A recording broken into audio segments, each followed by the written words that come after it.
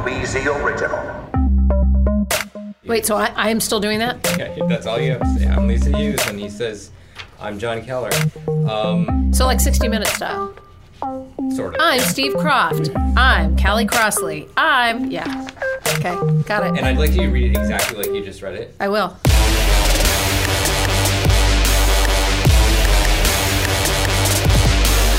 Welcome to Studio BZ. I'm Lisa Hughes. And I'm John Keller. Media critic Dan Kennedy of Northeastern says newspapers are in trouble. Do they have a future at all? We'll ask him. We hope the winter has no more future in this spring of ours. Eric Fisher, our chief meteorologist, is going to be long talking about his final thoughts, at least we hope they're his final thoughts, on what seemed a very long end to our cold season. Please, no more. And we're talking with Congressman Joe Kennedy of Newton. He was born right on the cusp between Generation X and the millennial generation. Who does he identify with and why?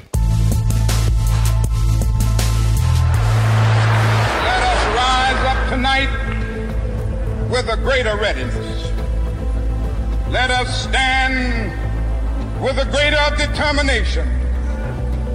Let us move on in these powerful days, these days of challenge, to make America what it ought to be. We have an opportunity to make America a better nation. Dr. Martin Luther King, his final speech in Memphis, Tennessee. Later that night, I believe it was, he stepped out on the balcony of his hotel, the Lorraine Motel, the one motel that was available for black people to stay in Memphis at that time. And he was murdered by an assassin's bullet. Of course, this week we're marking the 50th anniversary of that horrific crime. And Lisa, if you'll forgive me, I was 12 years old when that happened. I was upstairs listening to probably a baseball game on the radio, and they broke in and repeated the news. And I wandered downstairs where my father had his monthly poker game going and broke the news to him and his friends. You broke the news? Yeah, because I told them, I just heard on the radio Martin Luther King was killed. And I'd never seen this before. My father put his head in his hands and just, shook his head, and everyone was stunned. And then the next day in school, one of my black classmates couldn't go home at the normal time because he lived in Roxbury. And they were afraid about rioting. Rioting had broken out, violence all over the country, terrible riots, Chicago, Washington, D.C., and there had been some incidents in Boston. But then Mayor Kevin White got together with James Brown, and they decided to telecast James Brown's concert that was scheduled in the Boston Garden that night live on Channel 2. And that, ever since, that's became legendary because it was credited with keeping people home, keeping trouble to a minimum. And it's known as the night James Brown saved Boston. So there was a lot that went down in that 24-hour period. But looking back on it now, I still feel the same way I felt then, which is that this was the worst thing that ever happened to our country in my lifetime. Not that the Kennedy assassinations or the Vietnam War weren't terrible, history-changing events, but there's something about the slaughter of Dr. King in his prime that just still resonates with me, and I think a lot of people, as the worst thing that ever happened to us. It's interesting. I was listening to one of his children talk about the same night that you're describing. And he said, this was his son, that even to this day, when the breaking news bulletins come up on TV and he sees that, it's a moment of PTSD. He remembers vividly seeing that and almost the surreal news that his father was dead.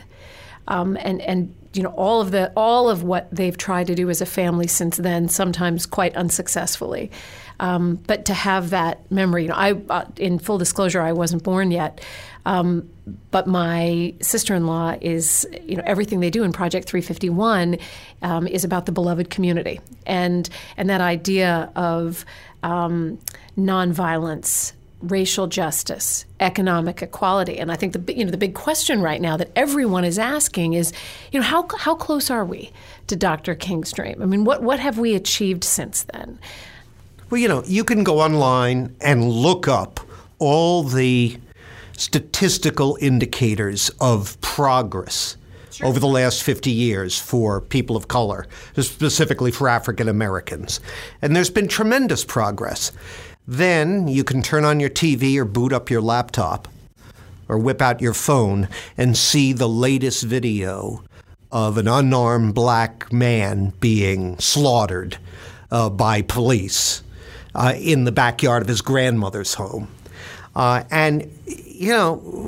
you can read, there was an article recently about how this wonderful tech revolution that we've been enjoying here in the Boston area with all its jobs and its economic benefits, guess which ethnic group is dramatically underrepresented in that bounty. And I have, those numbers I think are striking because we think of ourselves in this part of the country, and in Boston in particular, because of the higher education here, as being so enlightened and, these opportunities that exist. And we've, you look around, the economy is really strong.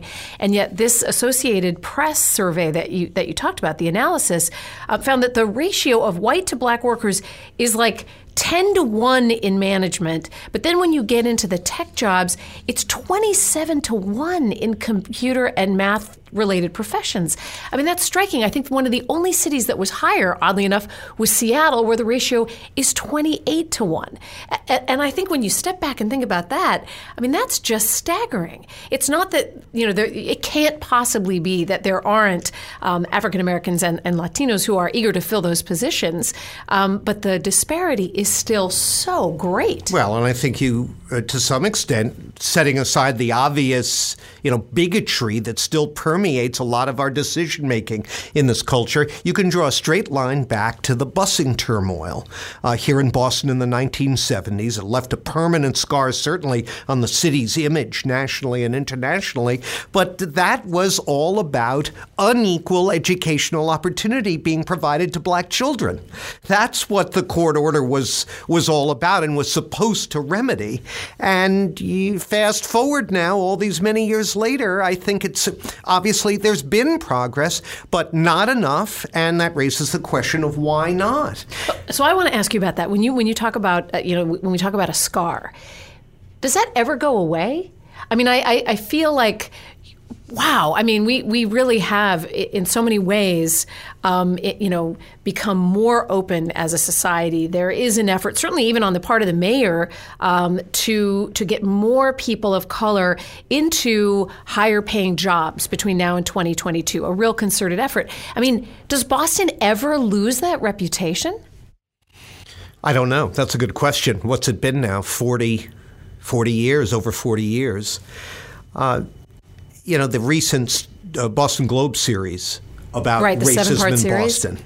To me, there were a lot of interesting things in that series. Some of them were kind of controversial. But one thing that really jumped out at me was a statistic that they plucked out of a federal database, I believe it was, indicating that the I know I'm going to botch this. I don't have it in front of me, but I believe it was the median household value, the median household wealth of a black household in Boston was like a couple of bucks. $8. Thank you, Jonathan. $8. And that speaks to the degraded property values of real estate in predominantly black neighborhoods. It speaks to a legacy of housing discrimination. That still exists. I mean, that housing discrimination and the sort of predatory lending that's taken place, even in the past decade, on the part of several big banks that's now been exposed. I mean, those kinds of things are I think for people who are unaware or want to believe that those things don't still happen, it's just shocking. You know, the sad thing is you asked a great question. Are we ever going to get over this And then I think stigma? I cut you off. No, you didn't. Sorry. You didn't. Prior to that, and one of the reasons why the anti-busing violence that occurred here and the vulgar behavior of too many Bostonians was such a shock was because Boston's national and international reputation was as the cradle of the anti-slavery movement in America. Dr. King came here to study at BU School of Theology.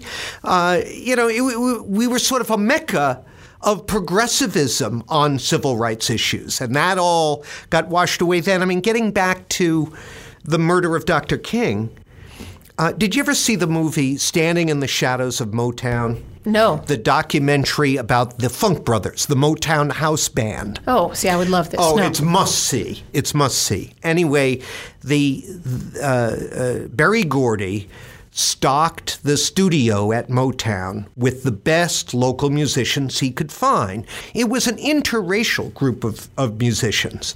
And in this movie, there's an interview with one of the surviving original members of the Funk Brothers, Bob Babbitt, who was a white bass player who used to share the duties with the legendary James Jamerson, the Motown bassist.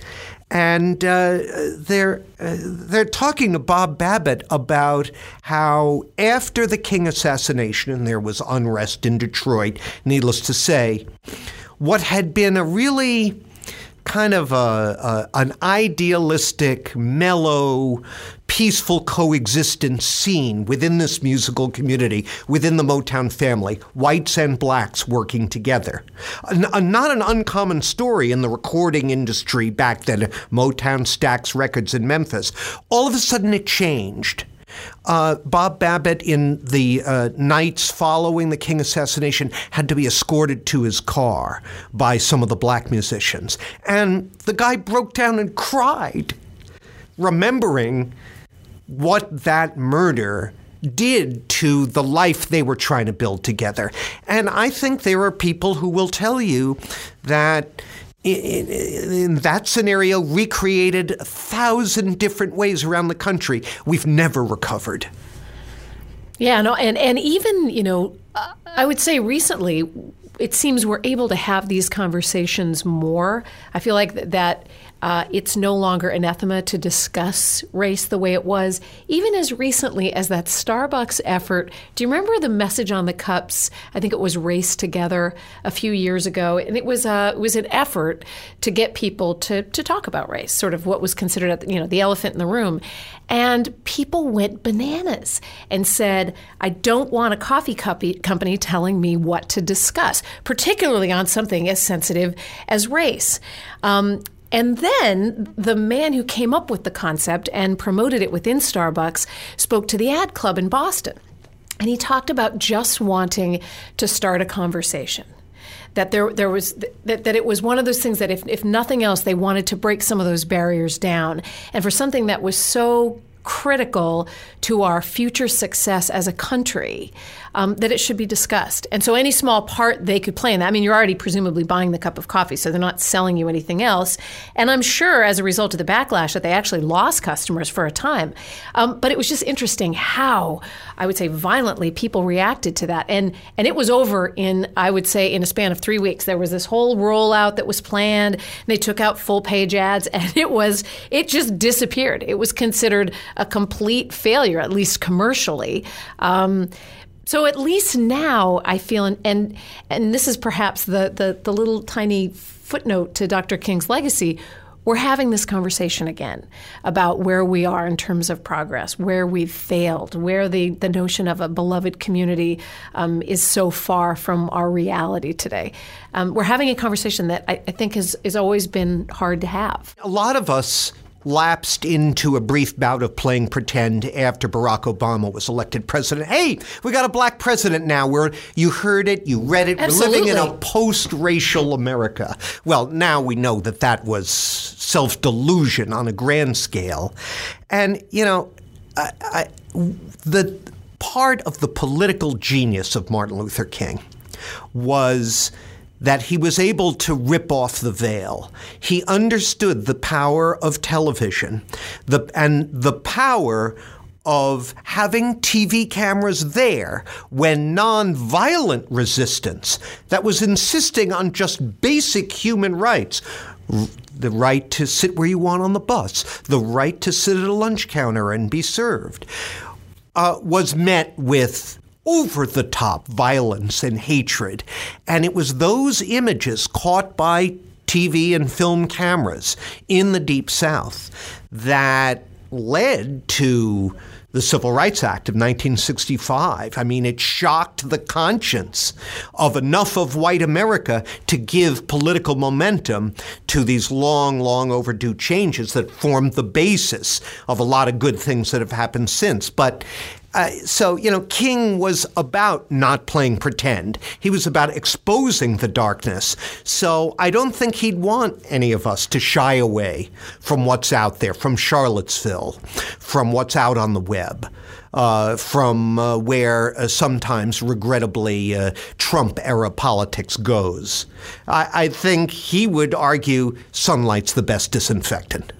Painful as it is to see. It is painful. It's still painful. That is one memory, that night in 1968, that I wish I could forget, but I can't. Great show by James Brown that night, though.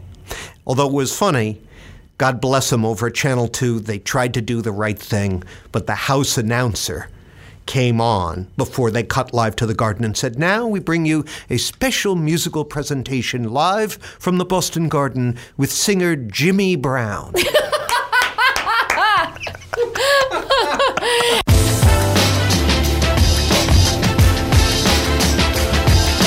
I'm here with Congressman Joe Kennedy of the 4th Congressional District.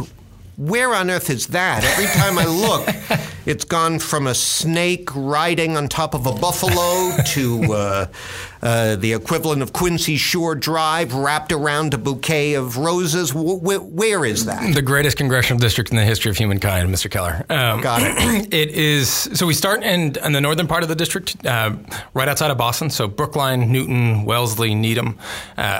Shifts southwest, down more or less to the Rhode Island border, around Attleboro, North Attleboro, Plainville, Rentham. Part of it jets back up towards Hopkinton, and we have Hopkinton. The majority of the district then shifts down further south, all the way down to Taunton and Fall River, and then it goes as far east as Foxborough and parts of Raynham. So it's 34 cities and towns. It is economically extremely diverse. We've got some of the wealthier communities around Massachusetts. We've got some communities like Fall River and Taunton that are home to some really proud Massachusetts industries that are fighting and scratching their claw on the way through an economic recovery. So you're how old? 37. Do you identify, what generation do you identify yourself as? Depends on what question's coming next, Mr. Keller. Just tell me the truth. That's what I'm all about, the truth. There you go. So I'm right on the border of being a millennial. I'm kind of on the upper edge. Some definitions of that are folks born in 1980. I'm born in October of 1980. So I'm right on the border of, I guess, a Gen Xer or a millennial. Well, I was just reading an article the other day in The Nation about how after really decades of declining labor union participation, and that continues for older generations, millennials are signing on to unions in large numbers and are sort of, for now, keeping the union movement afloat. Do you see that? What do you think? In that regard, or in any other regard, what kind of changes is the rise of millennials like yourself going to bring to Congress, to the economy? So I think what you're seeing, on the one hand, that article is surprising. Most folks don't actually think. There's been a lot of stories written, particularly of late, about the overall decline of unions and the fact that they are aging and not nearly as hold the economic power that they used to. On the other hand, when I think of unions, I think of organizations that try to at least provide some semblance of economic stability for their members, right? It's fair wages, collective bargaining, fair hours, safe workplaces, benefits that can help you raise a family. If you think of the challenge that millennials are up against, particularly now, it is all of those things. It's they're coming of age in the midst of a massive recession, or now an uneven economic recovery. They've got these massive student loans that they've got to repay. The cost of housing is astronomical. It means people are going to be renting for longer. They're not able to actually purchase a home at the time that their parents might have. They lose that home equity. Healthcare costs are increasing on them. They've been forced, many of them, into a gig economy, which does not provide nearly the stability or the benefits that they need or the long-term economic security for retirement. A union becomes a pretty darn good answer for all of those questions. So not surprising, given that the challenges that those millennials are facing. They say, hey, where can I go to provide that type of, what job will provide me that type of security? It's a pretty good place to go. The second thing I think that potentially explains some of that is we are seeing a bit of a shift. There's obviously still is, and I think will be, extraordinary value in a 4-year college degree. But, John, I gave that speech a month ago from Diamond Vocational School in Fall River. That school is training their graduates to go off into a number of industries, and many of them are the trades, right? So plumbers, electricians. The median household income in Fall River, Massachusetts is about $34,000 a year. When I was talking to the guy that runs their plumbing department, he said, and I said, okay, so your top students, and they're going to whatever schools they want in the country. They're some of the brightest kids out there. When I said, what's a good, solid student? What's their future look like? And he said, they'll come out of here at 18 or 19 years old, just like a high school. They will be able to get an apprenticeship. They can take their classes nice, work their job days. In 2.5 years, they'll sit for a state board, and they'll be a licensed plumber. And I said, okay. So they're 20, 21 years old. What does that mean for them? And he said, well, depending on where you are in the state, $75,000 a year. Nice. So you've got as we're recognizing the value of vocational education and those trades, we in Massachusetts, the stat came out a couple months ago, there's more CEOs in the state than plumbers. And if you've ever needed a plumber, you know that is true. So there's a real viable pathway to economic stability in a middle-class lifestyle through those professions. And I think you're seeing millennials recognize that and, like everybody else, respond to those incentives.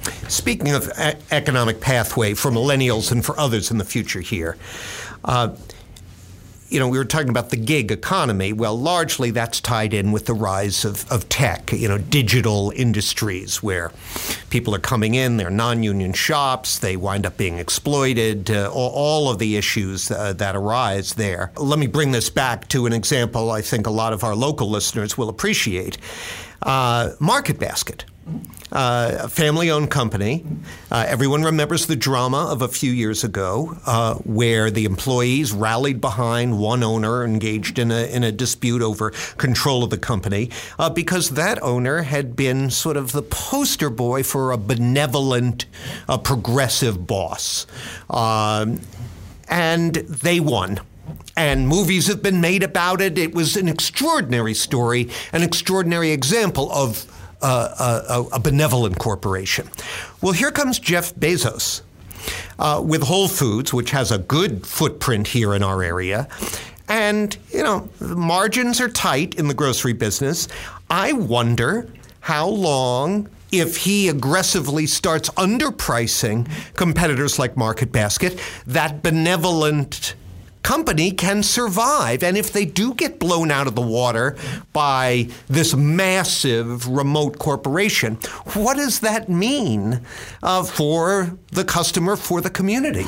And I think all good questions, right? Am I missing something? No. I find that alarming. No, and I don't think at all. I think there's a question. I think, look, the Justice Department, the administration, Congress is right to be asking some questions here and asking some tough questions as to where things are going and what the overall end goal is. The justification to have Whole Foods as a drop-off and pickup location for Amazon packages, fine. The idea that they're using those locations to sell Amazon merchandise, fine. The idea that you're going to cross-subsidize those prices to drive them so low that you're going to price out competition. That's classic antitrust. That's classic antitrust. So not so fine. And so I think, again, the challenge that we've got, like most things in life and most things before our desk in Washington, is that oftentimes it can be a little bit more complicated than people necessarily assume. no one or very few folks, I think, want to stand necessarily in the way of the innovation because we have seen the technological advancement bring a much higher quality of life to not just our citizens here, but folks around the world. That's a good thing. But we also have to recognize that innovation, when it disrupts, comes with cost. And I think the writ large, kind of if you're looking at a 100,000-foot level here, that disruption on the whole can be good. The costs are not spread equally. You've got winners and losers. And so my wife and I, as we talked about, I've got a two-year-old and a 10-week-old. There's times, more often than not, we're both exhausted. I've come back from Washington. We're running low on diapers. You can buy diapers now with a thumbprint on your iPhone, and they can get to you within 24 hours. It saves you a trip to the CVS or the local pharmacy or grocery store or whatever else. That's easy. What that means, though, is that the local corner store now has to compete with an Amazon distribution hub that is now in Fall River, Massachusetts, right? And that's harder for them to do. Again, those costs aren't spread equally, right? And so we, I think, as elected representatives in Congress and then as kind of a community and society, have to then think through what are the benefits of this, because there are benefits, but what are the costs and where are those costs borne? Who bears them? And what can be done to mitigate some of those costs? And I think one of the concerns that I have with the current path that this administration is on is you had a candidate that ran as a populist, identified these dislocations and said that he was going to fight for the folks that were on the losing end of it, and has done everything exactly the opposite of what he promised. He has, for those folks, as we were talking about a little while ago, one of those main concerns about the increasing cost of healthcare and people that want to make sure they get access to healthcare. What was the first major piece of legislation that went through? Trying to destroy a bill that expanded healthcare to 30 million people and then gutting Medicaid.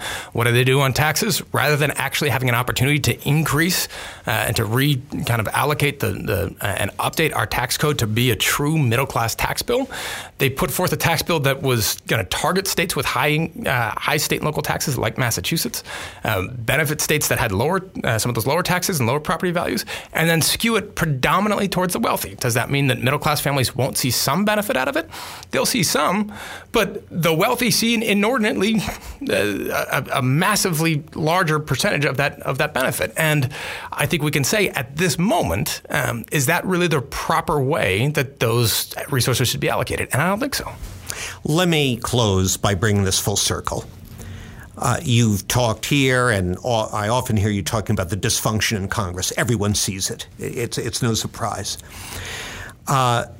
Baby boomer political leadership is a fiasco. I don't think there's any question about it.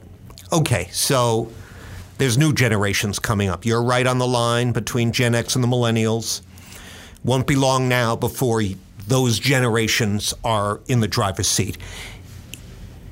Explain to me, make me feel better. How is that cause for hope that we can leave this disturbing era of failure behind us? So a couple things. One, I think new generations always look at some of these challenges and opportunities differently. We were brought up in a different time. That's not necessarily better or worse, but it's just different. And so the ways that we're going to respond to some of these challenges are going to be different. Give me an example. So, the interaction certainly that a millennial generation has with technology is going to be a far more comfortable one than baby boomers at the moment. I've got a little girl at the moment that literally will go up to a TV and try to either swipe it to try to turn it on or to change the channel because she sees Dad on an iPhone all the time and toggling through pictures. And the consequence of that, on the one hand, means people are far more familiar with technology. They're not necessarily put off by it. But it also means that you've got questions around, as you're seeing from millennials, saying, we want to be closer to a community. You are far more cause-driven than financially driven. They want to be, they're cognizant of climate change. They're far more racially and tolerant. They're far more tolerant of different sexual orientations and gender identities. It's a far more tolerant generation, period. But they've also were burdened with a massive amount of student loans and a massive deficit that's getting bigger and bigger. That's going to have consequences. And I think you also have in a millennial generation ones that, as we take charge now, I'm, as we talked about, 37 years old.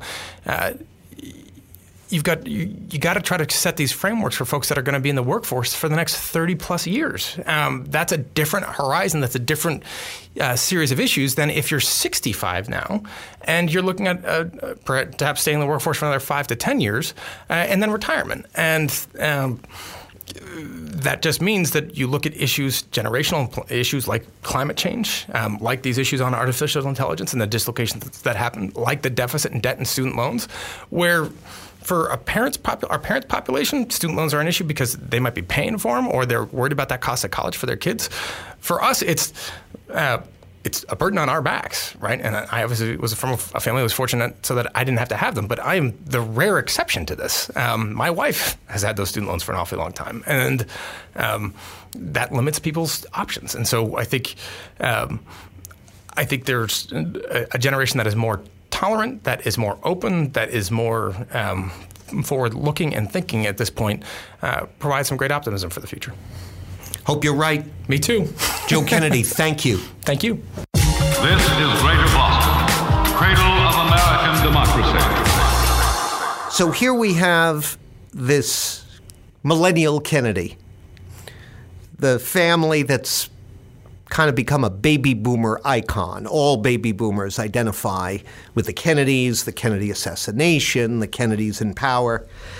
I wonder where he's going to lead and how it's going to look different from what Kennedy leadership looked like a couple of generations ago. It'll be interesting to watch. Well, as a true millennial, I mean, his concerns will be different than those, obviously, of his forebears. And he also seems to be accessible in a way that I don't know all of his older family members were. You know, if you go to events, his whole demeanor is a little more casual. Obviously that's sort of the hallmark of his generation, but in the same way that I think Gen Xers were maligned, says a Gen Xer, I think millennials take some really unfair shots in that they are facing these burdens that were left to them. And they seem to apply these very creative problem-solving strategies to working through them. And so it's interesting. While I think people may dismiss him in some respects, either exalt him or dismiss him because he's a Kennedy, he does seem to be carving his own path in a very thoughtful way and making himself accessible and coming up with ideas as if to say, I'm my own man. I am a leader with a vision that is not necessarily tied to everything that's come before me. That's right on the money, Lisa, because I covered his first run for Congress after Barney Frank retired. And not until election night, when he was celebrating his victory, did you see other family members? His father, of course, former congressman, other famous members of the family. They were not in evidence throughout that campaign. It was just, hi, I'm Joe. And so that speaks to this guy trying to chart a different course. Yeah, and you know what? I think that he's smart to do that, obviously for a host of reasons, not the least of which is that millennials are not as impressed with that legacy, and that doesn't necessarily carry weight. But being your own person and speaking to the concerns of voters his age, when he talks about those student loans, I mean that just resonates with so many people. And to acknowledge, as I think he must, hey, look, that wasn't a problem I had. Mm-hmm. Obviously a very privileged young man, but his wife had those issues, and so it's being able to relate to people in that way, even when your circumstances don't necessarily mirror theirs. And it works out politically, too, because anybody over the age of 50 knows who he is. He doesn't have to explain. Right. They know what the Kennedy name means. Joe carries the last name, too. Exactly. The unexpected is not knowing what's going to happen. That's the problem. Last year, we lost our video. So, newspapers are dead, right?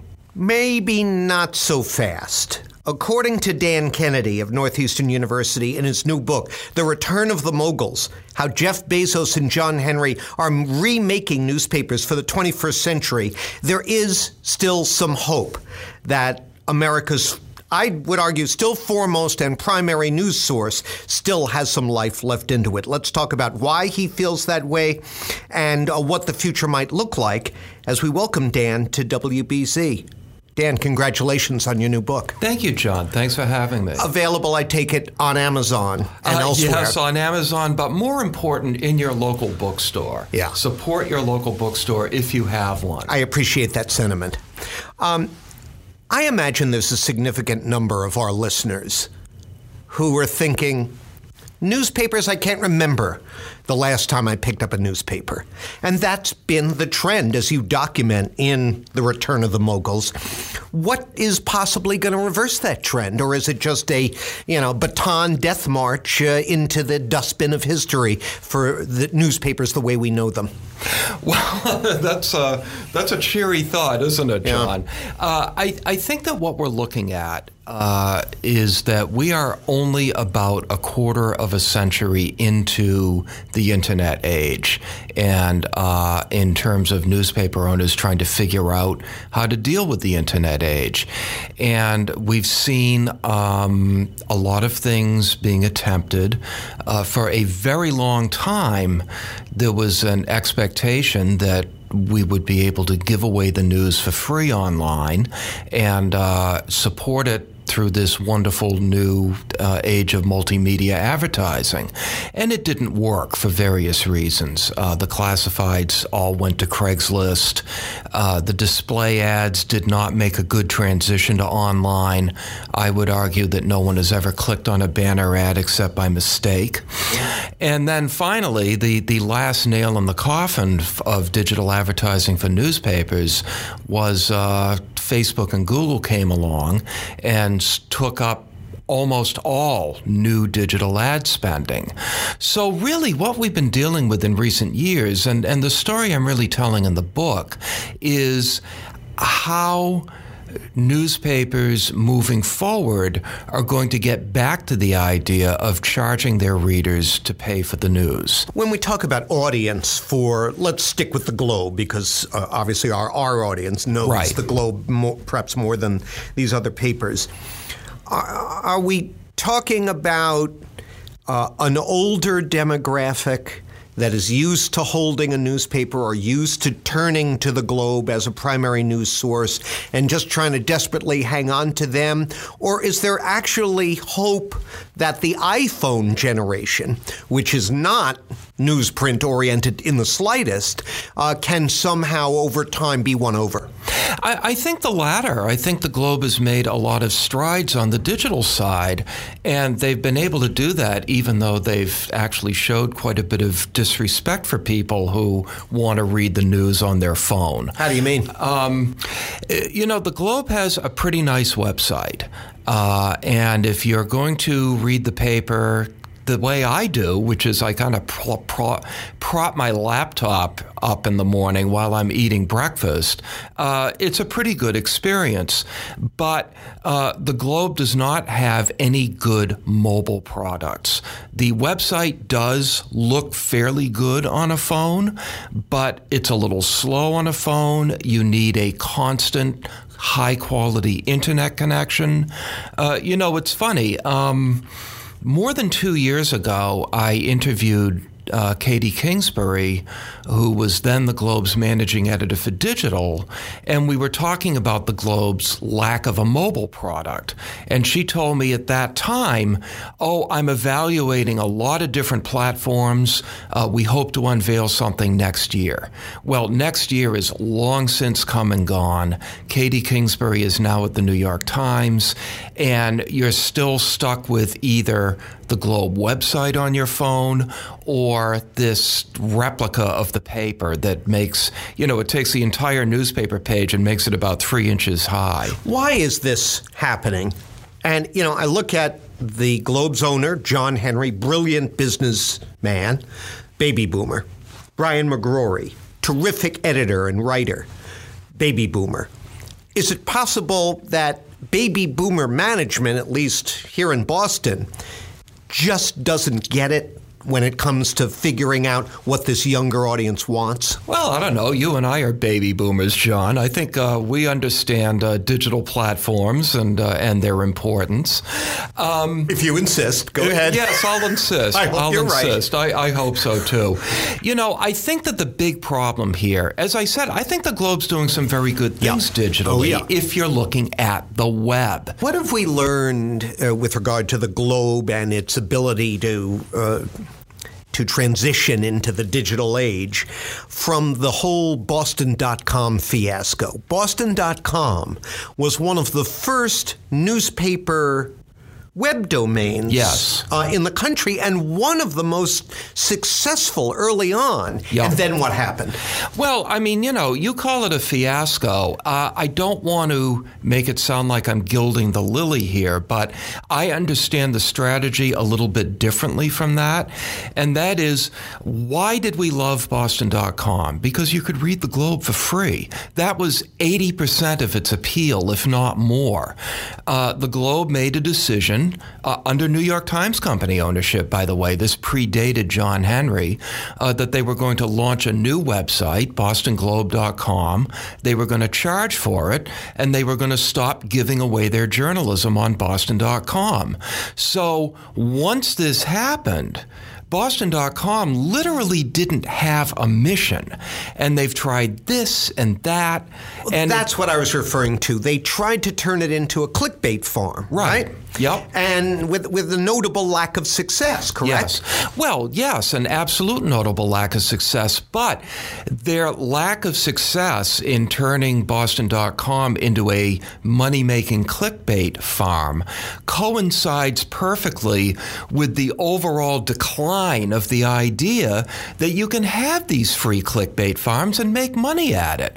No, except for a very few large sites like HuffPost and BuzzFeed and a few others, nobody's making any money at this.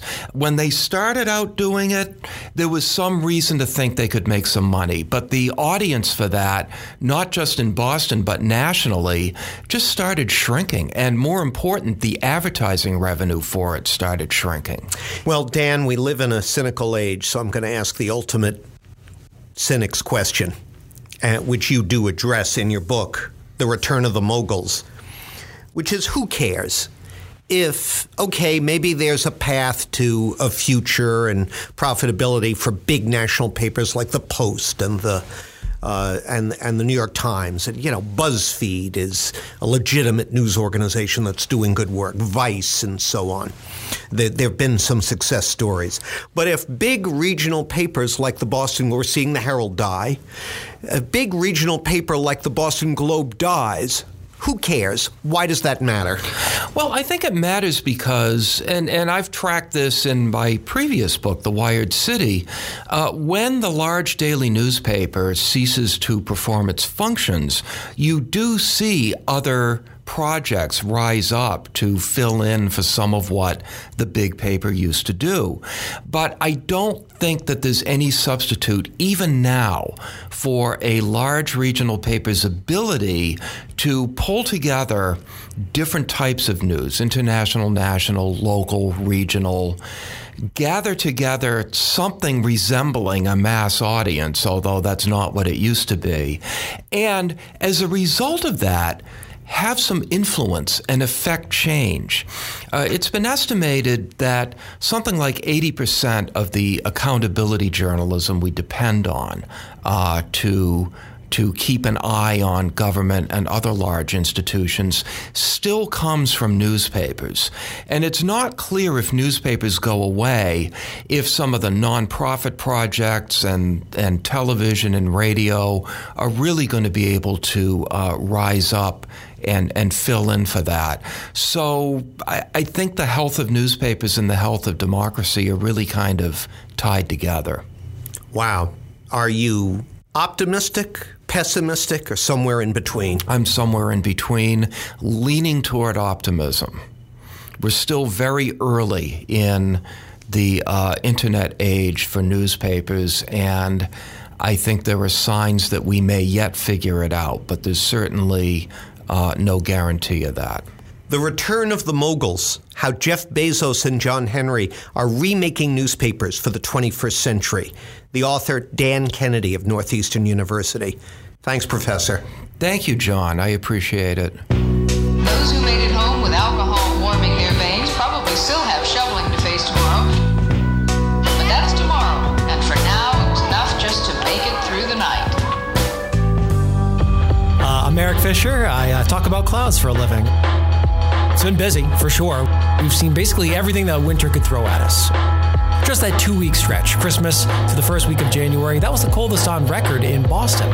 If you go to February, it was the warmest on record. We had the first time in recorded history since 1872. Back-to-back 70-degree days. I mean, it felt like summertime out there. And one of our snowiest Marches on record overall. So it's been a busy one for forecasters and for DPW crews, no question. The flooding is something I think that we'll see more and more of. Sunny day flooding is something that they're tracking, especially in the eastern U.S. We get coastal flooding without a storm.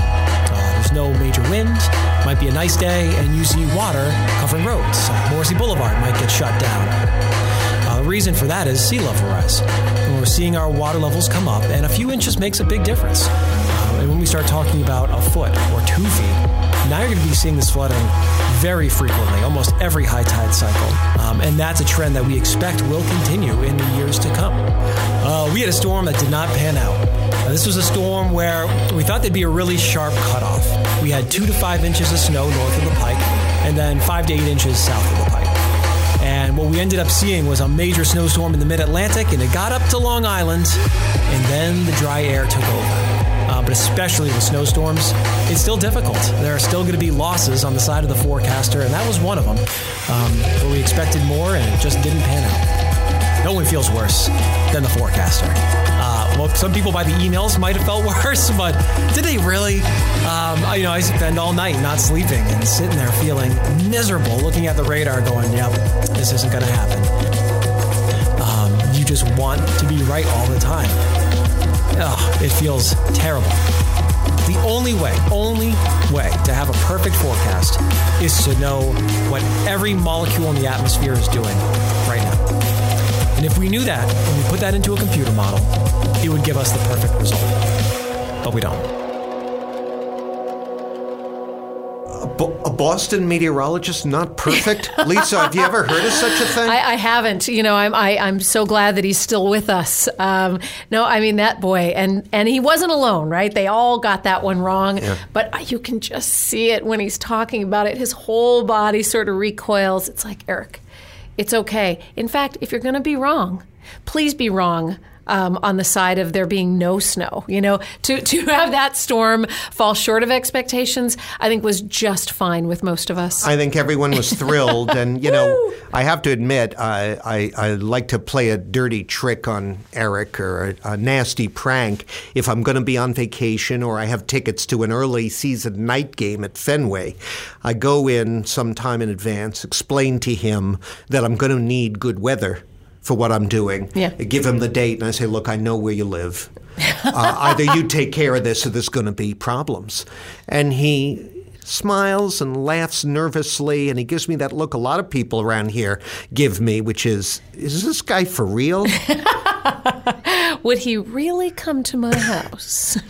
He might.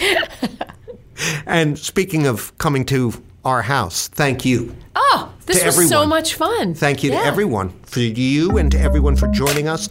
I'm sure after listening to this, people want to give us you-know-what on Twitter. Lisa, how can they reach you? At Lisa WBZ. And I'm at Keller at Large. Talk to you later. So natural.